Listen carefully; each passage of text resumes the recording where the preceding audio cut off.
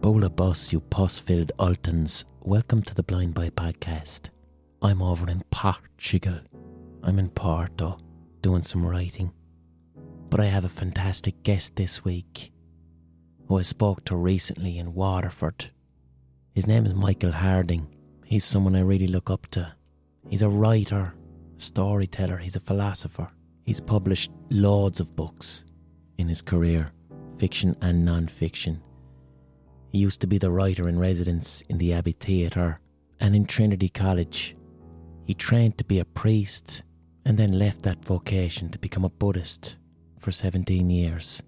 He's someone who connects with spirituality through art. And he's someone who I'd look up to as an elder, I suppose you'd say. And we had a cracker of a chat in a beautiful theatre in Waterford that had the most magnificent sound. You wouldn't even think there was an audience there. And we spoke about Christianity, Buddhism, poetry, literature, and the suffering of being alive. He has a new book out at the moment called All the Things Left Unsaid, and he's also on tour, touring this book in theatres up and down the country. And if you want to see his dates, go to michaelharding.ie and you see all his gigs in one place, which is something I should start doing, to be honest. So before I get into the chat, he speaks about a story that I read out. So before this live gig, I debuted a new short story about a man who rescues an abused donkey. So that's what he's speaking about at the start of this. I can't show it to you obviously over the podcast because it's a brand new short story, but it will be out this year. Without further ado, here's my chat with Michael Harding. How are you getting on? I'm all right. I'm not great. You're not great, no? I know. How come? I'm never well. My life is about failures, one after another. I had great compassion for your donkey. I was feeling like that sitting outside in the wings. It's a beautiful story. Thank you very much, Michael. Yeah. I mean, it really is very powerful. And there's the donkey and the father. There's two kind of images in it, you know. Yeah. And you struggling between the two. It's so beautiful. Thank you very much. Yeah. Thank you. And I want to say before, you know, before this goes anywhere, I am so lucky to be here. I'm so... Like, I haven't been on a stage for about 4 years because I wasn't well. But I'm so lucky to be here because I'm here with you.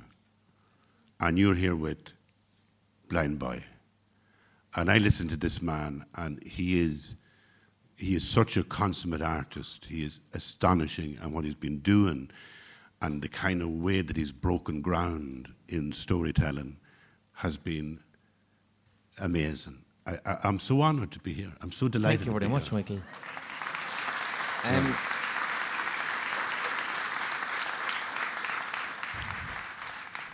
What I'd love to start asking you about is, so you are also a writer. You're a playwright. You've written novels. You write non-fiction. You've had a crack at all the different forms. And one thing I always wonder with, even myself as a writer, is for me to write something that feels authentic, I have to bring a little bit of myself in there. So, I've never rescued a donkey or done that. No, the donkey story is true. Yeah. There's two things. My art teacher in school, he literally did that. He saw a donkey getting abused and he brought it into his tiny car and then brought it to school and was like, what the fuck is the teacher doing with a donkey in his car? And then it's also based on... Frederick Nietzsche, he went mad when he witnessed a horse being beaten. Yeah. So that was in my head. But the stuff about the father, that's my experience at the age of 20 with my father who had a brain tumour. Yeah. Now, it's not... I didn't want to not visit him. But the feeling in that story was... It's a terrifying thing for someone you love, for their brain to change to the point that I'm looking at the body and I don't know who this is. Especially when they can be angry or the worst one for me is when I'd see my dad and it's like he doesn't know who the fuck I am. Yeah. Literally. Yeah. And the not knowing who I am expressed itself as I felt like I was serving him tea in a restaurant. Yeah. He knew there was a person, but he was being polite to me. Yeah. And that felt sadder than when he was being angry. It's That's like right, you're being polite to me, like you've just met me, like I'm a stranger. So that's what I brought to that story in order to feel authentic. Yeah. When you were writing fiction, how much of yourself do you, how much of your own experience and the artist do you bring to the work? Like sometimes I think most fiction is a type of auto-fiction. I think it is, yeah. You can't divorce yourself from it. And like there was a period, I suppose, in the last century now, 30 years ago, we people, writers, they'd be writing this kind of postmodernist stuff where they tell you it was all artifact. You know, like you'd say, I couldn't fucking understand the novel, John. And you'd say, well, it's really all artifact, Michael, you know. And you'd say, oh, I see, right. And that was like, that was a dead end because it's like there's too much happening in the world and there's too much suffering and there's too much anxiety to waste the fucking trees making up stories. Yeah. Right? Like, yeah. No, but why would you do that? Like, if you actually really look at writers, whether it's, we'll say, Marquez in South America, or Borges, or William Faulkner in America, or Saul Bellow, or, you know, I'm only throwing out names that come into my head, and Virginia Woolf. I love her. Flannery O'Connor. Yeah. You know, there's an endless amount of writers that are great, whatever. But actually, if you check it out, sure, it is their story. It is totally their story. It's always your story. And I think one of the amazing things for me, like when I was 16, I wanted to be a writer. There's two things I wanted to be. I wanted to tell stories because I got bullied a lot when I was young, and the only way you could survive was by being the comedian. So I told stories, and people laughed, and I was gone out the door. So that was fine. But the other thing was that I enjoyed being on my own. I enjoyed solitude, and that, I think, is where I ended up going into religion, because it was like, it wasn't so much the religion that I liked, it was more the solitude. That the religions were saying, when you're on your own, there's something interesting happening. There's no need to be lonely. There's something fucking going on there. And that, you don't and that feel to lonely me, from being on your own. No. Neither do I. Yeah. And that I would say, we're two monks, really, reincarnated. But that to me was the key to sort of one path, which was maybe religion, and the other path was to be a writer, and that was because I just didn't know any other way to survive except telling stories. And so I got my uncle to buy me a typewriter. He didn't buy it, he had a typewriter. And at 16 or 15 or 14, I forget, I got a typewriter, and it was like the you know, the tools of the trade. I've always seen writing as a trade, like music. If you're a musician, you have an instrument and you practice on it. It's as simple as that. And if you don't practice your instrument, don't be telling people you're a musician, because you're no good. Even if your musical ability is superb, you'll still be no good because you're not fucking practicing it. It's as simple as that. And I figured that I've always seen writing like that. It's a lovely craft.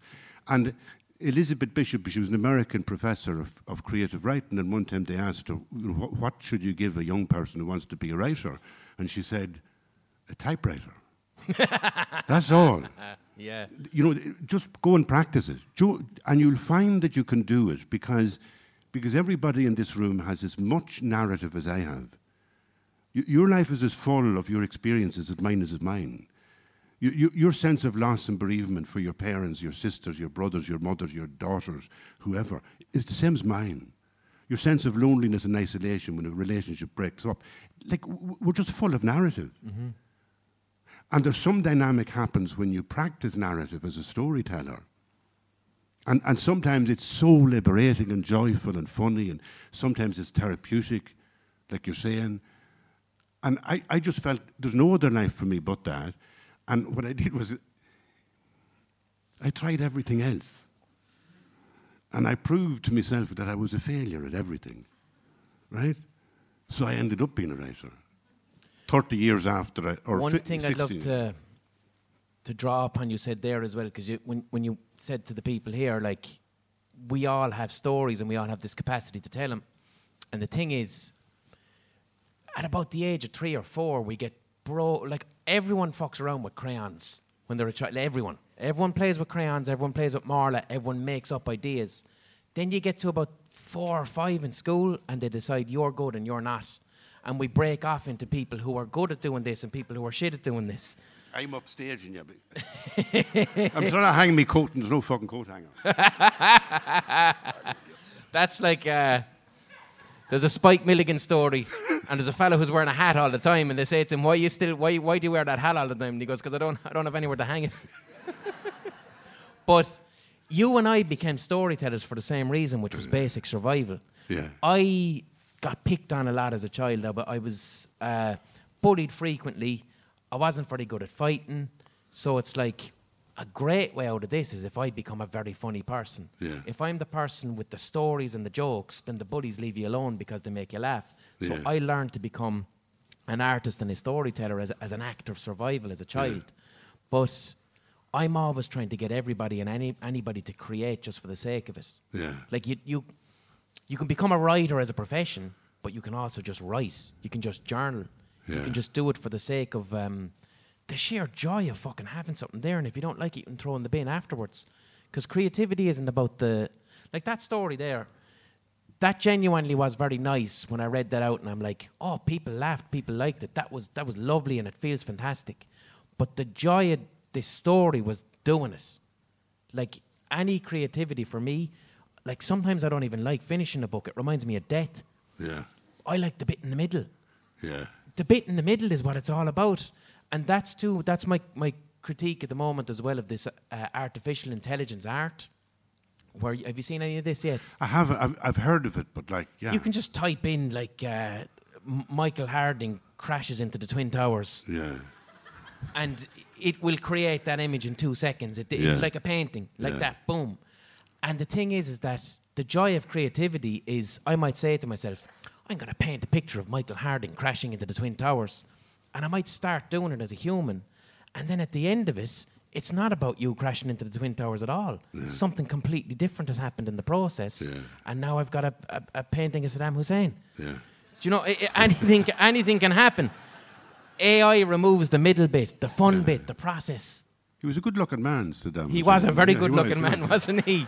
I mean, he was a very handsome fucker, Saddam. Yeah, he was, no. He had that, you could tell it as well when it was... strong eyebrows. And he was charming. I saw him when he was hanging. Did you? No, not really. I saw him on the television. That was awful, the way the Yanks did that, didn't Don't we? We lived through dark times sometimes, Fuck you know. me, the way the Yanks put that on television. They never did that in Fermanagh. Do you know what they used to do in fucking Limerick, man, about 600 years ago? So there's a bridge, Thomond Bridge in Limerick that goes onto the Thomond Castle. So, and they used to have a public gallows where they would they'd execute people. Oh, yeah. But they would chop someone's head off and hang the body, right, over the bridge. But the really, really poor people used to go up with bowls and make black pudding out of the blood. Okay, now. Yeah. And ye think you're fucking great with your blaz.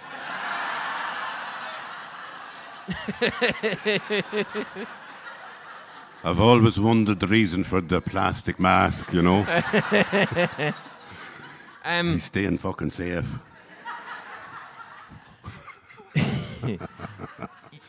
Why'd you become a priest? It was a mistake. It was a mistake. It was the biggest fucking mistake in my life. What? Like... Well, what that year was it? That was the biggest mistake until I left. You're talking about, like, I wanted to be a writer, and I'm going, great, tell me about this writing career. Yeah. And then, like, I think I'll become a priest. I wrote, I'll tell you a poem. It's not a good poem, but it's a little child poem I wrote when I was about 15, and it was published in... David Marcus used to publish me when I was a teenager in the newspaper. which used to terrify the shite out of all the teachers in St. Pat's and Cavan. I was only doing the intercert and I had, poems in the Saturday paper. But one of them said, someday I'll go to the city and I'll look at the filth and the dirt and I'll roll around in it, for poets are a dirty lot. And me jeans will be faded, me hair in a mess, and I'll write of death and decaying matter and how I had an unhappy childhood. And all will say, the boy has talent, for he lives like a beggar and writes what he shouldn't. But I wish I could stay at home in the field with the sun at 8:30, alone with the evening. Gorgeous. And that was like... Jesus Christ, and you must have been 14 or 15. When I was, no, that was about 9... Were you reading Patrick Kavanagh? Oh, I was, yeah. Yeah. Under the desk. Yeah. Paddy Kavanagh's book, published by O'Keeffe, the collected poems, came out in 1966.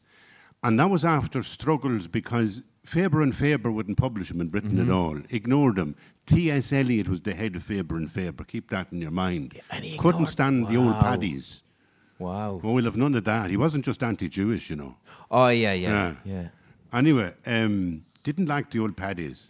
So Kavanagh was never published like that in Britain. But they finally, O'Keeffe brought out an edition of all his poems in 66. And that I know because that was my first year in St. Pat's and Cavan. And instead of doing all the homework that I should have been doing and I would have got a good leaving certificate, I just, the desks, you pull one up. And you could hide from, they used to have a cleric, a priest, like as a kind of sentry man. The only thing he didn't have was a Kalashnikov watching you. I'd say if you were in, certain Islamic schools, it might be similar. And you'd have it up like this. You'd be reading the contraband poems by Paddy Kavanagh. And it was astonishing for us at that time in Ireland, because I come from a different planet. I come from Ireland of the 60s and 70s. We did not think it was possible that our voice would ever be in print anywhere.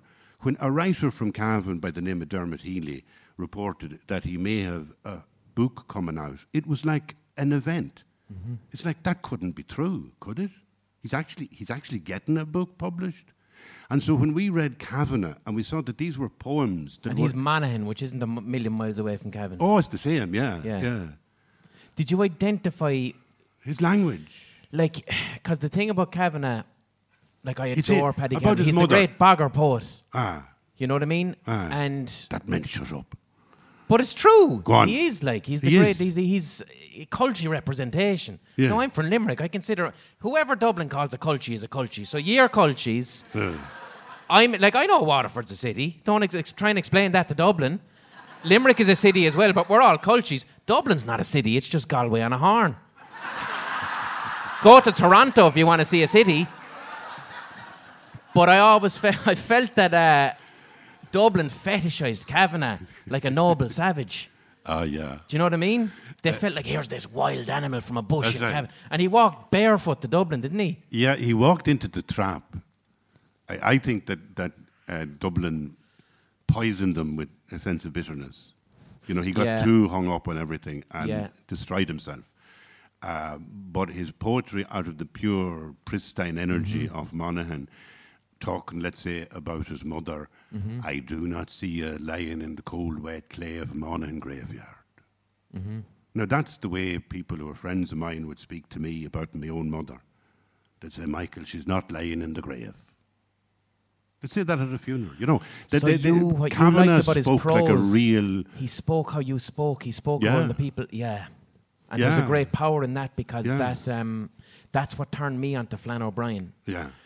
When I was a kid and I'd be listening to people like Bob Dylan or Tom Waits, and these to me were artists that were at the level of gods. Yeah. Like the art they were making would make me feel so special that it's like they were unattainable. Yeah. And then I read Flann O'Brien and it's like, I feel the same way about Flann's work as I do about Bob Dylan. Yeah. But Flann talks like I talk. This is an Irish person with Irish thoughts.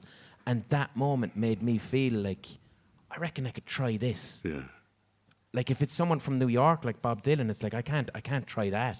I don't think it would be overstating it to say that Blind Boy does in the English language now in Ireland what Cavan was doing, because you're bringing it to another new level, and I don't mean that in any hyperbolic way. Thank you very much. I'm going to tell that to the Irish Times. Yeah.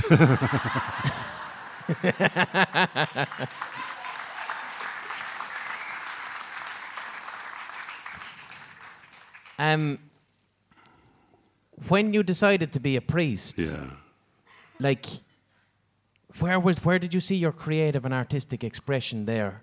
Like, were you thinking, right, at least I'll get to say mass, and in mass, like a good priest is a good storyteller. Yeah. Like my ma, when she listens to my podcast, she says, you remind me of a good priest. That's what she says. She remembers, like, in the 50s and 60s, she said you'd go around Limerick and certain churches had queues and others didn't. And the one that had a queue meant this priest isn't just reading, he's telling stories. So my ma goes, you remind me of a good priest. So your mother is always right. Right. There's always a wisdom in what the mother says. Were you thinking that way? Were you where was your creativity going to come into? I wrote poetry. I published poetry. I was in college. I went to Maynooth, finished university with a BA, then did HDIP, and then got a job teaching in Lahan House, open prison. Met a lot of people from Limerick there.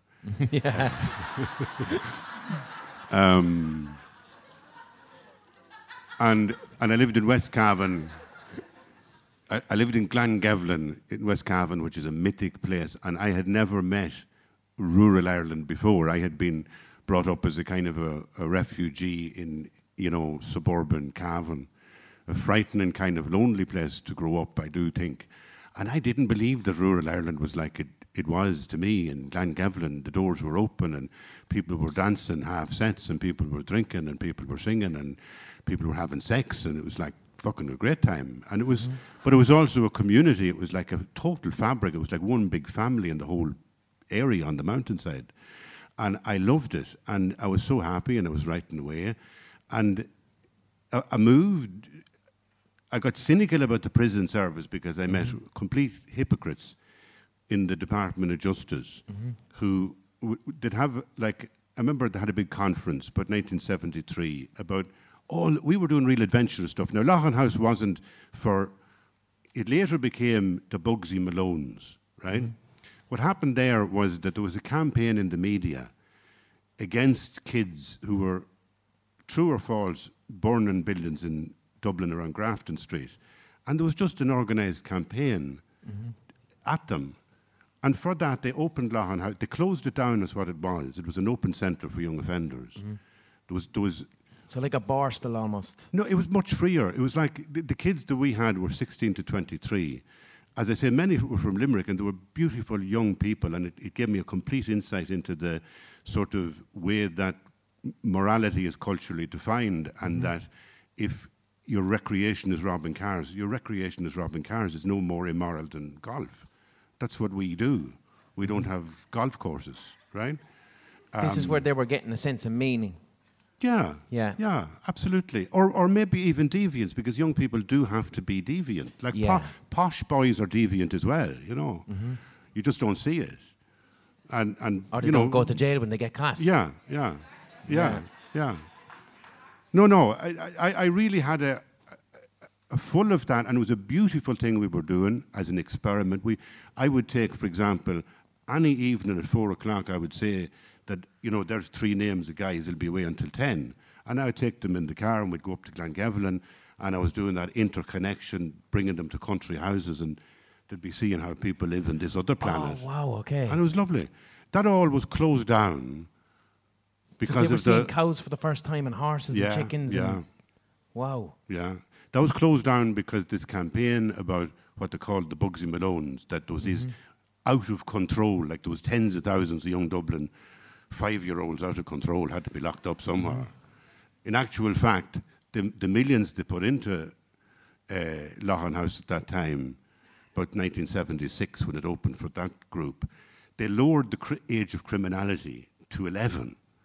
So like criminality responsibility started at 16, and that would be the same in every European country. So the idea would have been that you should have stopped anything to do with the Department of Justice being involved with under 16s and give it to health. But they went the opposite way. They changed the law to make it legal for the Department of Justice to lock up 12-year-olds, right? They ended up with I'd say about 10 kids for the first year or 2 years. There was nobody in it. And I won't say any famous names, but the hairs it'd stand on the back of your neck if you knew who those first 10 as innocent kids were, because they obviously made great careers and became famous in crime worlds afterwards. So it didn't do any good. It was a bad thing. But I remember having a big row at a conference one time with a secretary at the department and saying, like, we really need a therapeutic way to deal with people who are offending. And he said, Michael, he took me aside and said, you know, Michael, what you're doing here is really good and we really appreciate it. But you know, you must remember it's window dressing. Yeah. Right? And he really said that. I thought, so you're actually the boss in the department, and you're actually saying what we're doing is actually window dressing to make the public think, oh, isn't that wonderful? But you don't actually believe in what we're doing. So I left. And what was his belief, that these are just bad kids and fuck them? Ah, yeah. Yeah. Oh, yeah. They would say it. People who are cynical would always say, I sure, look, if you look, their fathers were in prison, you know. Look, their uncles are in prison. Yeah, and no idea of trauma. No.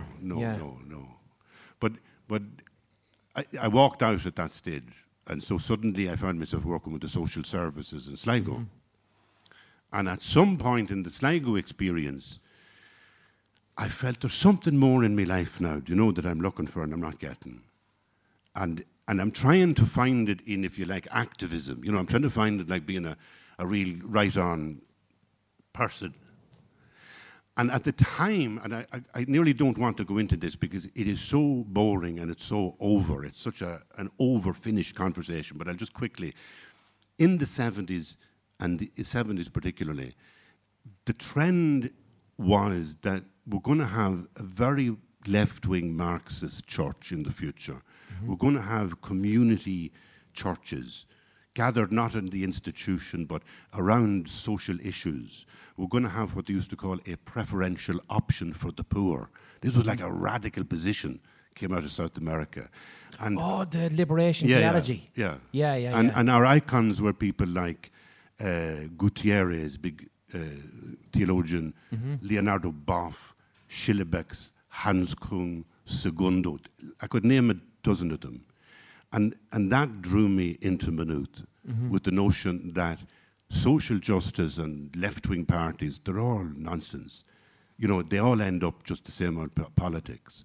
And that in some sense, the church was giving me a very authentic image of what church could be, but it was also giving me a sense where that solitary little person that wanted to be alone and listen to, you know, the sense of prayerfulness inside, that was all going to work out. And it did for 4 years until just as I was about to be ordained, the Polish man became Pope. Okay. And it was like he got on the bus and reversed it into the last century. And so he created a church where people like me couldn't belong, so it was time to leave. And also as well, now I might be incorrect with this, but I'm vaguely familiar with the liberation theology and South America, where Catholicism there was very much about what Christ was into. Let's defend the poor and fuck the rich people. Yeah. But as I understand it, the bishops in America had a huge problem with this, and America had a concerted effort in crushing any type of socialist / priests that were happening.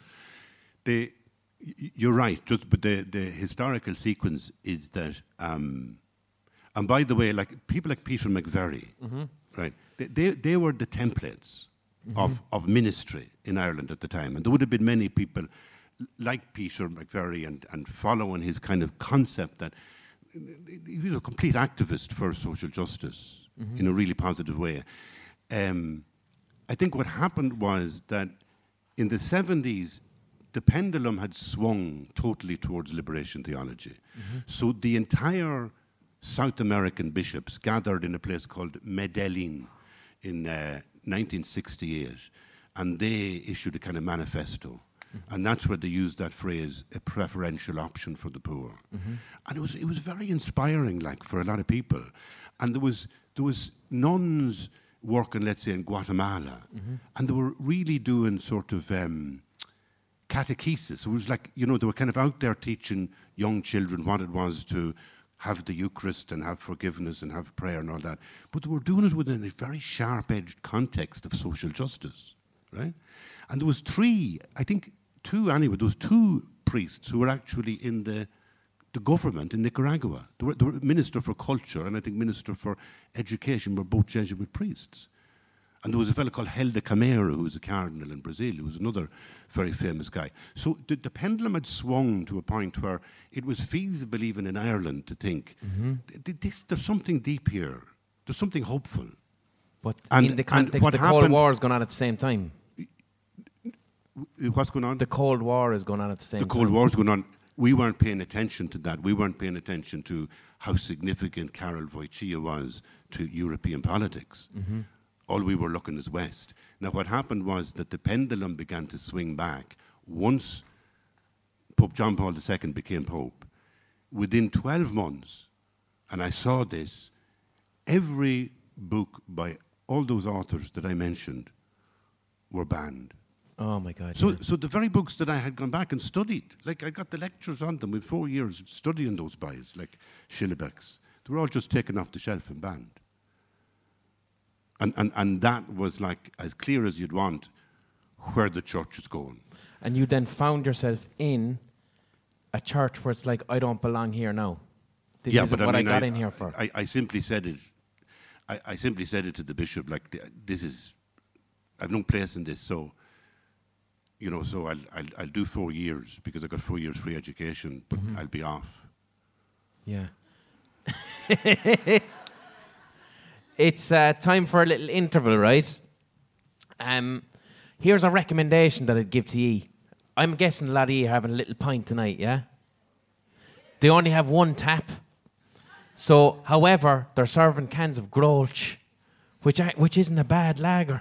So, if there's a mad queue for the tap, get a can of Grolsch instead, and then it means that the interval isn't unnecessarily long. I'm not sponsored by Grolsch.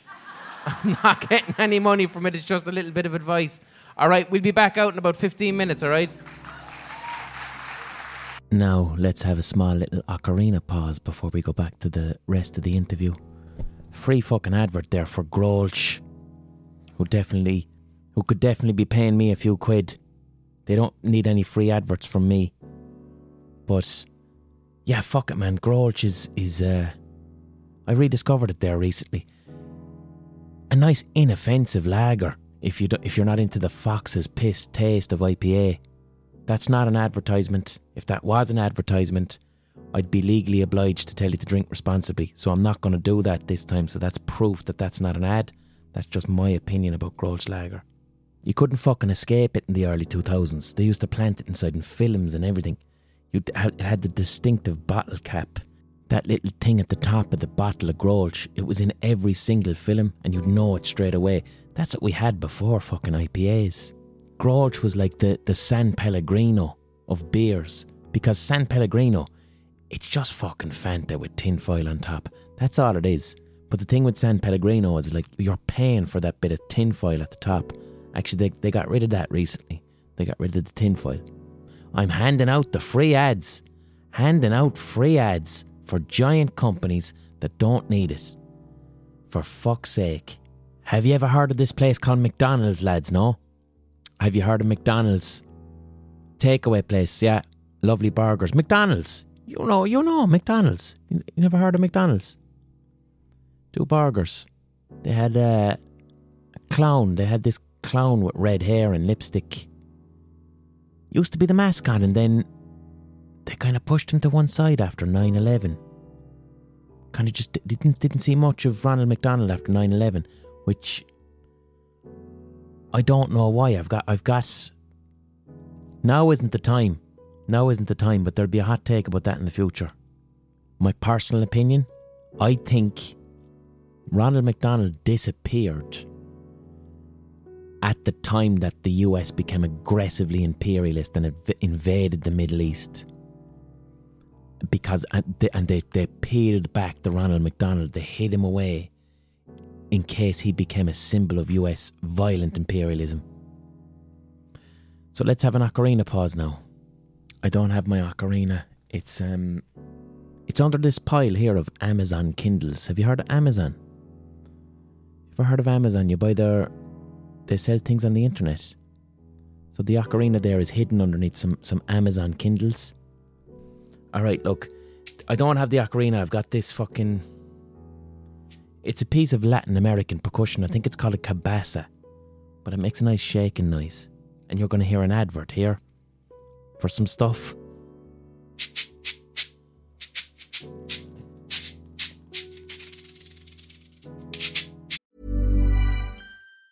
Ever catch yourself eating the same flavorless dinner 3 days in a row?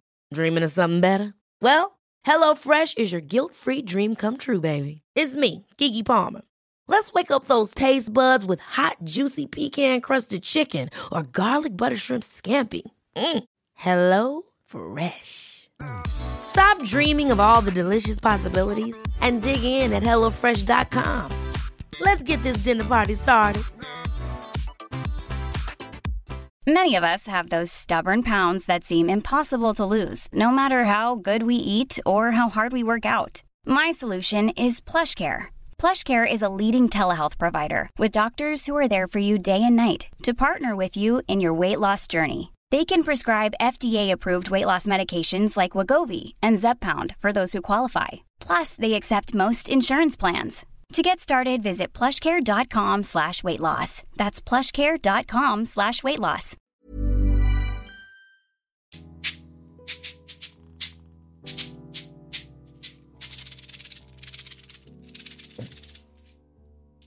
That was the Amazon Kindle pause. I'm not sponsored by any of those cunts. Support for this podcast comes from you, the listener, via the Patreon page, patreon.com/The Blind Boy Podcast. Do you enjoy this podcast? Does it bring you solace? Does it bring you mirth? Does it distract you? Whatever it is that has you listening to this podcast, please consider paying me for the work that I put in to make the podcast, because this is my full-time job. This is how I earn a living. All I'm looking for is the price of a pint or a cup of coffee once a month. Not Dublin pints outside of Dublin. But if you can't afford that, don't worry about it, because you can listen for free. Because the person who is paying for you to listen for free. So everybody gets a podcast, I get to earn a living. And by keeping this podcast listener funded, it means that I'm not beholden to any advertiser.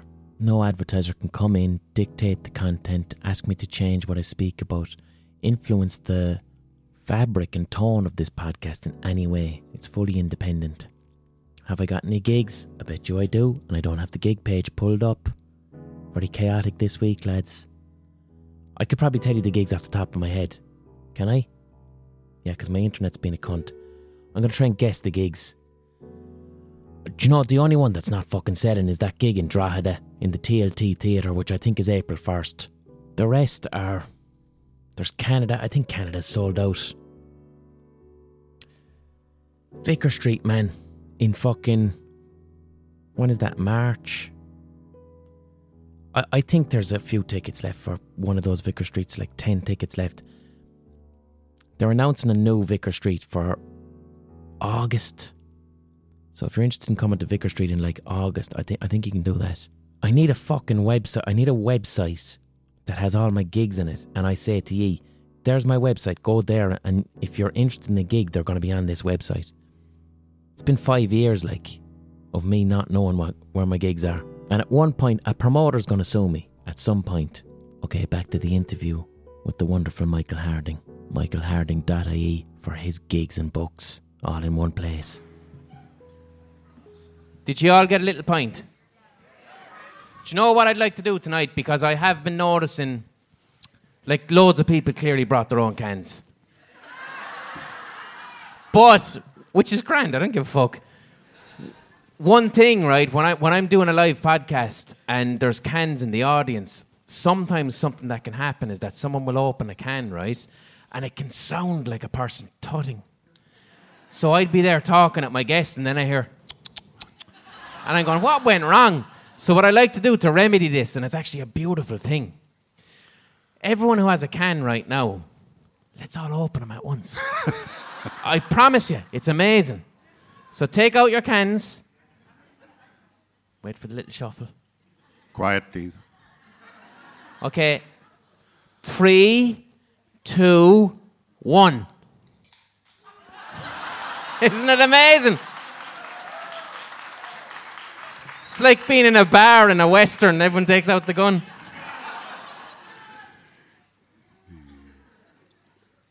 And I got my delicious can of Grolsch. Something that I haven't appreciated this in a long time. Hold on, there's a camera over there, and I got to make sure the label is I want to get sponsored by 3% Dutch Gold, man. That's what I want to get. Did you hear what they did with some of the beers after they brought in the new laws? So they brought in these new laws that minimum pricing for alcohol. So the real cheap beers like Dutch Gold, they made them 3%. So now everyone's trying to drink Dutch Gold, and you can't get drunk on it, not on 3%. And did you see the poor old Linden Village? On a floppy. Little small Linden Village. Who said Linden Village is rotten? It's not about how nice it is, it's about the memories. And that's the point of Linden Village. I'm not going to willingly drink Linden Village. That's not what I want. But I will, like, if I want something nostalgic, if I want to feel 14,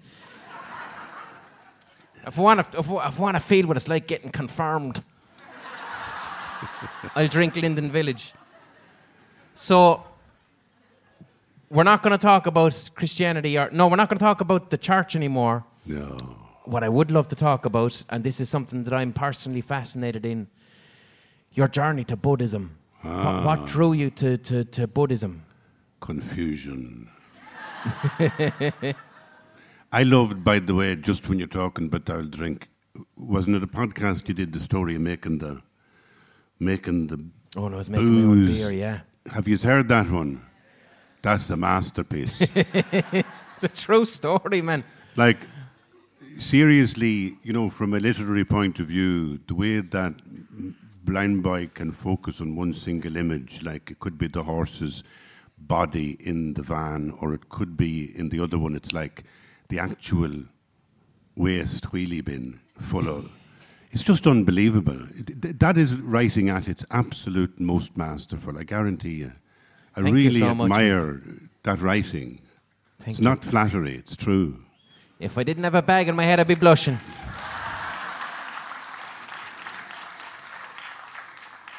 And Buddhism? Buddhism? Yeah, Buddhism. I was in Mongolia, you know. Go away. Yeah. I went with my teacher. My teacher brought me. I said, I would like to be a Buddhist. He said, come in now and we'll go to Mongolia. That'll fuck you up. How did you meet a person all who that said, let's Western go? old shite about being Buddhist? You come to Mongolia and drink the yak's milk. Did you ever drink horse's milk? No. Did you ever drink horse's milk? No. Well, wait till I tell you now. You have a treat coming for you. What to do in Mongolia, and I didn't know this when I left Ireland going off to be a Buddhist. I didn't know this at all about Mongolia. I didn't know Mongolia where it was from, but I got to Mongolia anyway, and I realised that they're very fond of the horses, and they love to drink the horse's milk. But they don't even drink it fresh. They drink it like after it's been about 2 weeks in a bucket under the bed fermenting.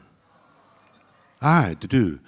And when you come to somebody's home, their gir or yurt or whatever you want to call it, they'd be welcoming you, and they'd be welcoming the great Rinpoche, a Tibetan Lama, right? And they'd be and do you know what they'd give you? A bowl of old horse's milk. And they'd look at you and smile. And there are big bowls. And I remember one time I was travelling 2,500 miles with me teacher, and we had 9 people with us, and the only Westerner was myself and another woman, a woman. although maybe, who knows? Anyway, a woman called Heidi. She was the nurse for the trip, and then the rest were Tibetan or Mongolian monks and 2 nuns.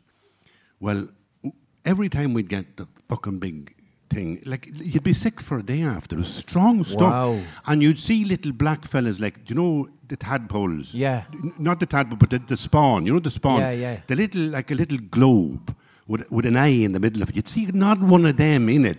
And you'd be wondering, I wonder what that is. What is that? Yeah, what is that? Like, wish I was a scientist here. Yeah. You know, an anthropologist or some fucking thing, you know? And So it's not quite cheese yet. I don't think it ever becomes cheese. Is I think it horses just milk dairy? stays.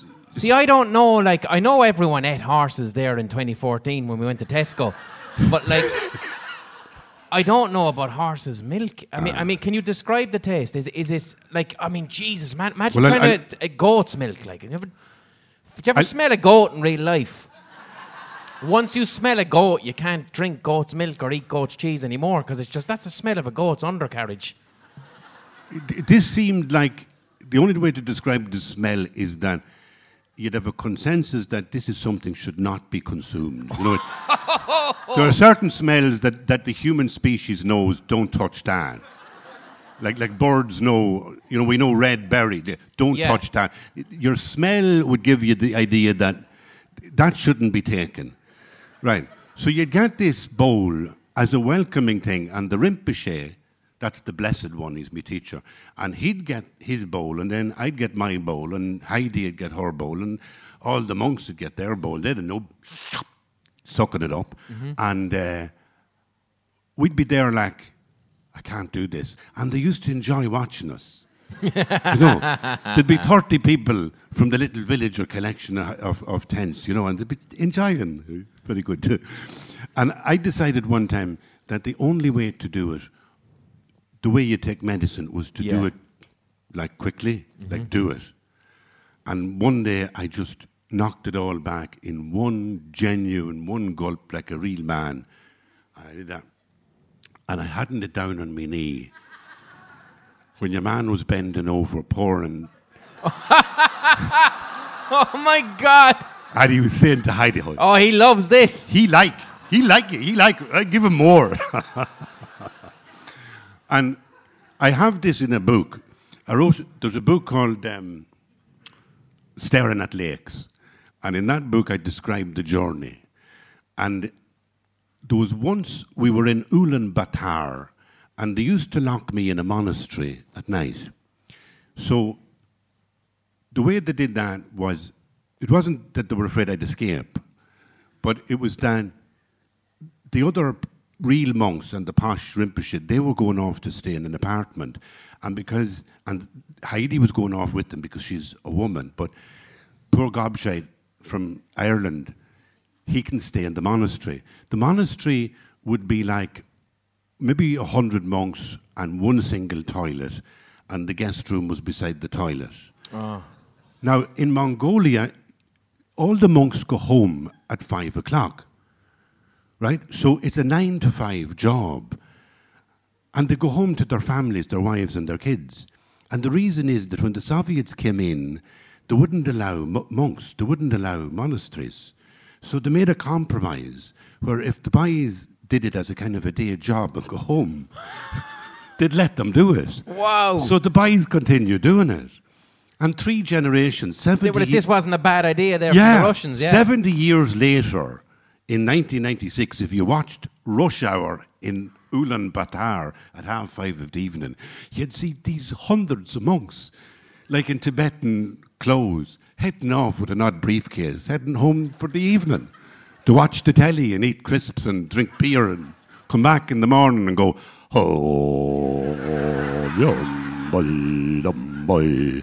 And when they're doing that, one of the frightening things when they're doing that is that they fart. And farting is kind of good in Buddhist philosophy, apparently, They call it for meditation. No, within meditation, it's called the settling down of the winds.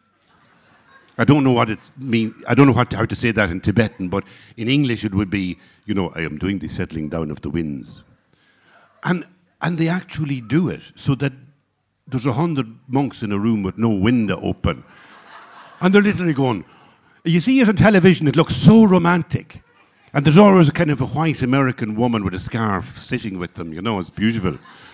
If you fucking were there, it's fucking rough. Anyway, they'd all go home, and there used to be big high wire fence all around the monastery to keep it safe. I don't know, from people who were trying to rob it, and that could be possibly true, but they'd lock me inside. They would actually lock the door from the outside and laugh at me through the little window. See you tomorrow. And I'd be in this tiny little room, just the size of my body, and the whole monastery, and all these images of Buddhas and like devouring Buddhas and Kali Buddhas and dark Buddhas and all the rest of it. And butter lamps. The butter lamps have a fierce smell to them. What's a butter lamp? A butter lamp is their lights. You know the way we'd have night lights, buy them in the deals or somewhere cheap. Their night lights are big bowls that they hand make with butter. With a kind of, again, I think they like rancid everything. Rancid butter, very good. So that gives you a smell as well. So the farting in the day, but then at night you'd have the butter lamps. And I'm there, and every day I used to get fed. And one of the ways I was fed, I used to get what's called momos. And momos were what we call in the West, what do you call them? Dumplings. Yeah. But in Mongolia, they're called momos. And I used to love the momos with soya sauce. But the only thing they give you to drink was horse's milk. So I'd get a bucket. The woman would come around to the cell and she'd leave you a bucket and the momos. And that was it, and you'd get fed the next day again. I'm sitting there this evening and I'm looking at the bucket of horse's milk. And I said, the only way to do this is the way you did it with Guinness when you were young. And that is, go for it. Mm-hmm. Train your palate. And I took a full bowl of it, and I thought, I couldn't imagine anything worse. I said, the next bowl will make the difference. And I took a second bowl of it. And what I was beginning to realize was the fermentation was actually giving me alcohol. And by the end of the second bowl, I thought, will I have a third bowl now or keep it for later?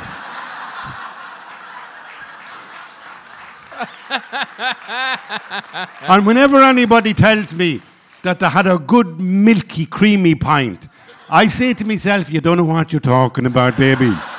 I know what cream is in a fucking pint. And I have this in the book, and I'm only telling you because it's in the book. I wouldn't say this publicly, but I went asleep. I walked around, I got drunk, and I was walking around the whole monastery looking at these amazing images. And the only images were these female Buddhas, these warrior kind of female Buddhas looking at me with big swords. And I went to sleep, and I woke up. I'm only saying, I would never say this in public, but I woke up with the biggest erection I ever had. I'm not joking.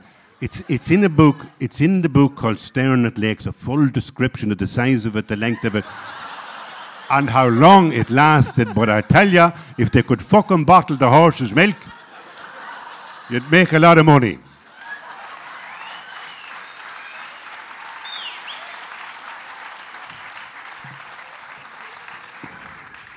No wonder I'm a Buddhist.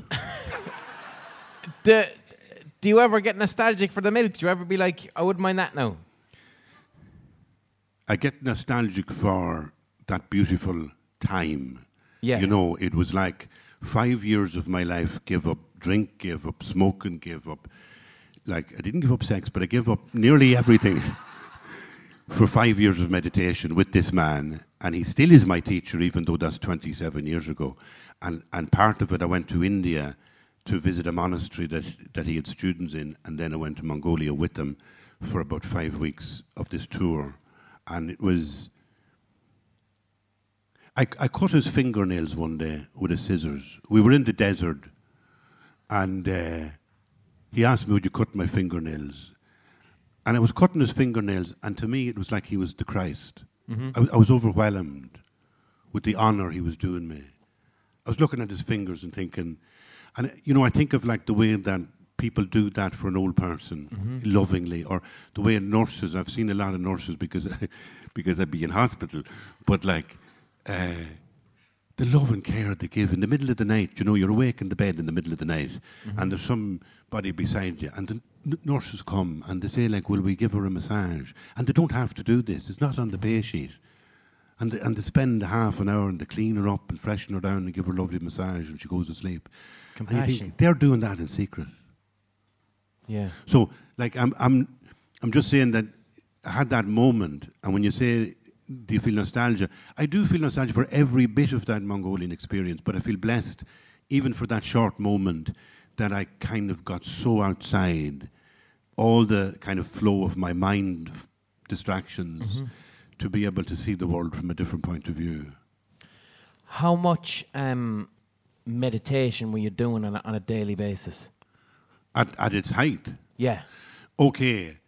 I'd often meet people, still do, but even at that time, you'd meet people and they'd say, I'm doing a lot of meditation. And I do an hour a morning, and same in the evening, or I do half an hour. This never worked for me as a concept.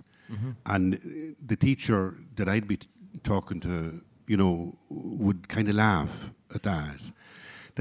You see, do you mind me going around in a circle about that? Whatever you want, go for it. But it's like the great, wonderful, wonderful gift of Buddhism is that to grip anything is a mistake. And a lot of people in the West grip Buddhism. But it's the same thing. You might as well be gripping Volvo cars and loving them. When somebody says, I love the teachings. But in some sense, you'll get an intensity. And people like the Dalai Lama will say to Western people all the time, he'll say, don't be changing your religion. There's no need to. If you're Buddhist, be a Christian. Wow. Because to be something different defeats the concept of what Buddhism is. It's what Rumi says, be washed away like the snow washes itself away. Be gone from yourself. Be nothing. There's no need to go somewhere. And religion is not about a journey. Religion is not about finding love in your heart. It's actually just getting rid of all the things that block you realizing there's love in your heart. You are love. This is God. Again, in Islam, the beautiful, beautiful Sufi tradition in Islam, where they say there is nothing but God. There's nothing but God. I have a dear friend, Idris, he's Syrian, and he lost one, I think, niece in the water, in the Mediterranean, out of the boat, dead. And his family are scattered all over the place, and he's in Ireland, and he's a young man, but he's so wise about, the evils of institutional religion, but the utter beauty and poetry of Islam. And so many times he'd be up in my studio, where I have an old stove, and he'd say, Michael, this is God. This is God. You don't have to find God. God is what we're looking at. It's the moment we're in is God. We just keep filtering it out with complexity.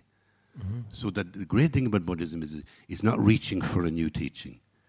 And the Heart Sutra in Buddhism, the Heart Sutra says the ultimate teaching is there is no teaching.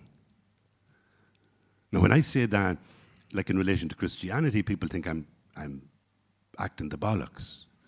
Do you know, where I would say sometimes I'd be talking enthusiastically about how I love Christian tradition, and then I'd say, but I don't really believe it. And they'd say, no, you're acting the fucking bollocks. But I'm not really, because it's like nothing is really true in the way that we grip the truth. That's all. So I don't know what the question was at this stage. I got lost. When you say grip in there, is that what the Buddhists refer to as attachment? Yeah. 'Cause and the ultimate is that you get attached to the idea of about meditation. Yeah. My teacher would always say that the word meditation in Tibetan is a dum. And dum means familiarity with. So it's amazing how things get changed in translation. That meditation is being with something.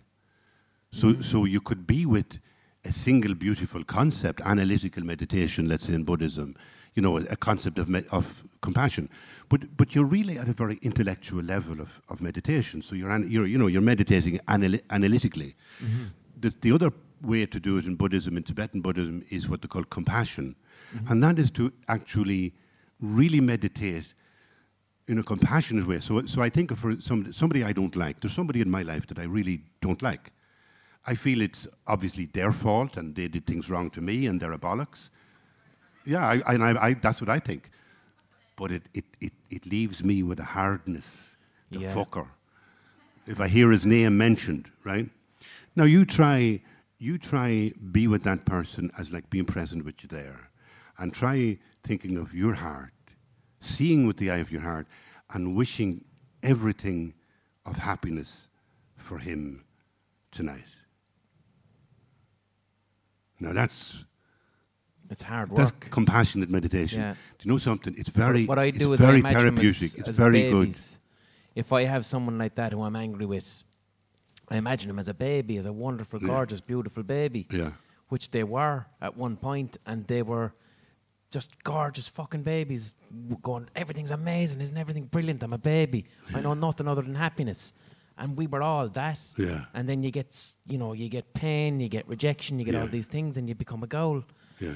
And, but like everyone is still that gorgeous little baby. So if I'm, like I know myself, if I fucking hang on to a resentment, that's going to come back on me as well. It will come back as an unhappiness. Yeah. So I always try and work on resentment, and I always try and use resentment as there's an opportunity for me to learn something about myself. If I'm resenting a person, what is the anger, and where's the threat to me, to my self-esteem, my sense of self? And how can I use compassion, love, forgiveness, recognizing that person's fallibility, the fallibility that we all have as humans, to then notice it. That's the word I take from meditation. When I meditate and I think, if I feel anger, I don't react to it. Yeah. I notice the anger, the way that I'd notice a cloud or a fucking leaf floating down a stream or a can of Coke getting kicked down the road. I notice it. Yeah. So that's what I try and do with noticing my emotions, not reacting to them. Yeah. I think, let me just go, are we okay here? Yeah, we're grand. Let me just go further from that, because you see, when you start to do that your meditation is kind of in some way healing because it's unblocking you, then the time doesn't matter. You know, the slots, if you think, well, that guy does half an hour meditation morning and evening, I can't do that, so I'm no good. That's the only place you'll end up. Whereas to realize it's just familiarity with, it's something like that comes into your mind and goes out of your mind. It's like if I say this to you now, that there is nothing inside you but God, then you can never get away from that. So it's like you don't even have to make an effort to meditate. I mean, in fact, the only way to practice meditation is to practice not doing everything else. And then you're meditating. Mm-hmm. And then that consciousness of hurt, the river of anger, the river of resentment, very often that you validly hold, you really validly hold, this is an abuse that somebody did to me. Mm-hmm. And the great person on this, to me, is the English poet Lemn Sissay. Oh, yeah, he's class. Wow, he's so wonderful. He quotes the Buddha on this issue, and he says, quoting the Buddha, that anger is the only poison you drink yourself and expect it to kill your enemy. Yeah. It's from one of the Buddha Sutras, you know. So meditation, from my teacher, became this sort of kind of thing of just living your life, freeing you from even concepts of, you know, I should be doing this and I should be doing that. Mm-hmm. That again, to go Islam about it, there's a beautiful thing. When I walk towards God, God runs towards me. Mm-hmm. That once you turn, there's some presence or energy already there. You're already getting support. right? So that means like that meditation is something that it almost will come to you, to your fingertips in the morning. You just let go of other stuff and you'll begin to notice it. You'll begin to notice there's something there with you all the time.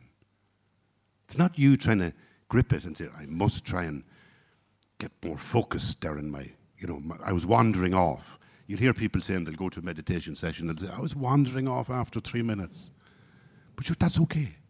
Because even wandering off, what you wandered off to is God. Everything is God. It's kind of everywhere. It's like in the air. You can't get rid of it. But we do an awful lot of effort in 70 years trying to get rid of it, trying to ignore it. And we fill it with the wounds and the hurts that we have, and we say, well, I'm justified in feeling like this. Now, you may be and fine, but if you keep drinking that poison, it will damage you.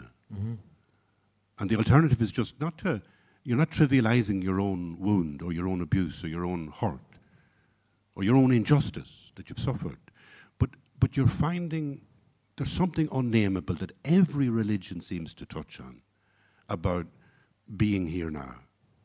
And so that's why I feel like I don't like talking Christianity, because I'm an old man, right? I'm an old fogey. I'm from the last century. And the lives that young people have in Ireland at the moment are on the edge of amazingly new adventures and new ways of imagining community and love and faith and everything, right? And I wouldn't be bringing people back. I'd be saying that my religion tells me, go forward. You will find a new way to imagine the same things, because it doesn't change. No.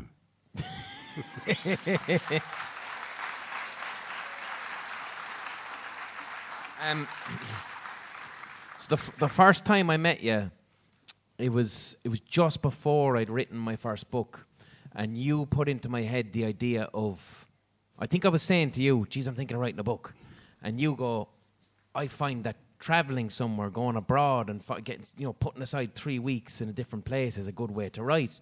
So I said, fuck it, I'll try that. I'm going to head off to Spain and write. Yeah. But you told me a mad story about, you gave me some solid advice on Airbnb, actually. Tell me a story you told me about going to Romania. Did I tell you that? You told me it, but I want you to tell them. I agree that you need to, as a writer, you know why I said, like, best advice for a writer, get a typewriter. You'd say get a laptop now, and just use it, and just put it aside an hour a day and do it, and it will work. Now, the way to do that in a big sense, if you're at a kind of a turning point in your life, is take 3 weeks somewhere, get away and do it. There's art centres, but there's also, like, I began places like Anna McCarrick, but over the years I used Warsaw a lot. I used to go to Warsaw. I was there before Christmas writing. I go and I get an Airbnb for around maybe 30 euros a night. I have a beautiful apartment that's fully heated in the winter. You wouldn't buy the fucking briquettes where I live. Yeah. The briquettes would cost you more than the entire apartment, right? I get a 70 euro to 80 euro return flight. It is very, very economical for me, especially when I didn't have much money. And you're alone. You're alone. You can do nothing but write and walk around and have coffees. So one winter, I decided, well, I've been to Warsaw so much, wouldn't it be lovely to go somewhere else? And I decided to try out Bucharest. And maybe what got me to Bucharest was I was getting a romantic notion about Romania would have a very strong theatre tradition. So I thought it'd be a beautiful place to go. And I saw this apartment, and it was like palatial. It was like something that Putin would be living in. Do you know? It was like 17th century gilded pillars and all sorts of stuff and fucking big sofas. And it was for like maybe, some ridiculous 15 euros a night. And I says to myself, that's for me, right? And I'll go on the 6th of January, just after Christmas, and I'll have an amazing time in the snow. And so I booked it. And when I had booked it, after about 2 days, I got an email from the owner who's a manager at a whole lot of apartments in Bucharest, and he said, "We're terribly sorry, but that shouldn't have been up on the site because it's already booked for January. And so we really like to keep your business, so we'll give you an alternative, which I think you'll actually find is better." And I thought, sometimes good things happen to you, you know. And I emailed him back. I said, "That's perfectly fine. Forget the other booking. I'll cancel it. Give me the details on this one." And he gave me the details and all the rest of it, and the price and all the rest of it. And off I went. He said at one stage, "Do you want a lift from the airport?" He said, "My chauffeur can pick you up." And I thought, you know, it can happen. And I went on the 6th of January to, and this is in the book too, by the way, called Talking to Strangers. But I went to Bucharest and I landed, and I was waiting at there was a little cafe outside where you arrive in the airport. And now it was about minus 25 outside. It was very cold. And I waited a long time until everybody who had gone through on the plane was gone home and in their beds, sleeping happily. And I was still there, and there was nobody around, maybe a fella going up and down on one of these kind of lawnmowers that cleans the stuff, you know, the inside of a hall. And eventually I saw a fella in the window, like outside. And he was obviously poor. I thought maybe homeless, maybe desperate. He sees me, he thinks I'm an American, and he's kind of, you know, beardy, like unshaven and very blue in the fingers, and it's minus 25, and he's going like that in the window. I'm thinking, oh, fuck. Now by the way, here's the Buddhist, right? Here's the Buddhist. Fuck, keep him away from me, you know. Please don't let him come in and you know.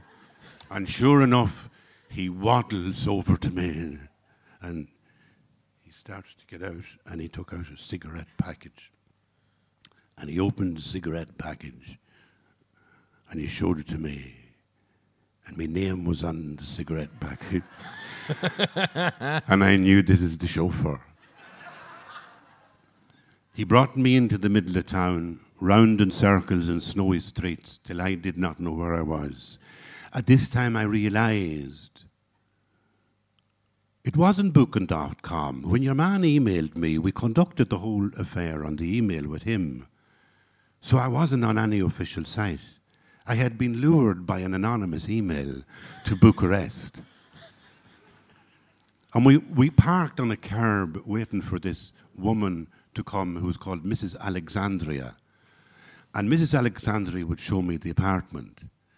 And so eventually this woman arrived, a young enough woman, and a young enough woman in long boots and nothing between the top of the boot and the fur coat.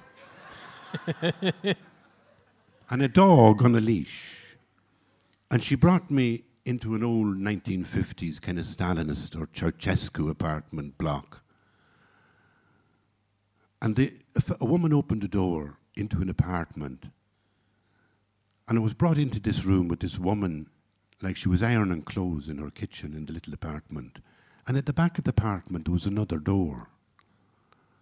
And in that door, they opened the door and I went in. It was kind of straight out of a Stalinist movie from 1950. And they said, "That's the apartment." And I had no way out. I was kind of hijacked. I was alone in this apartment. If I ever tried to come out of it, I had to get across the woman to get out her door. And I didn't know where I was. And Mrs. Alexandria said, "We'll be back tomorrow for the cash." There's no end to that story except like I ran like fuck up the road.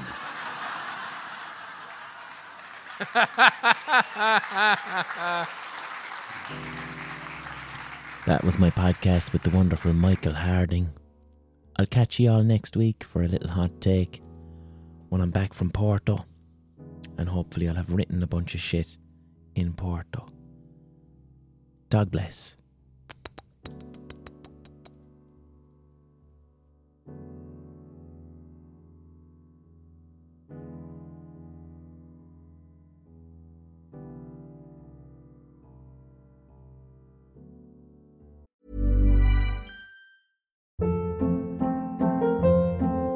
Hold up. What was that? Boring. No flavor. That was as bad as those leftovers you ate all week. Keke Palmer here, and it's time to say hello to something fresh and guilt-free. Hello Fresh. Jazz up dinner with pecan-crusted chicken or garlic butter shrimp scampi. Now that's music to my mouth. Hello Fresh. Let's get this dinner party started. Discover all the delicious possibilities at hellofresh.com.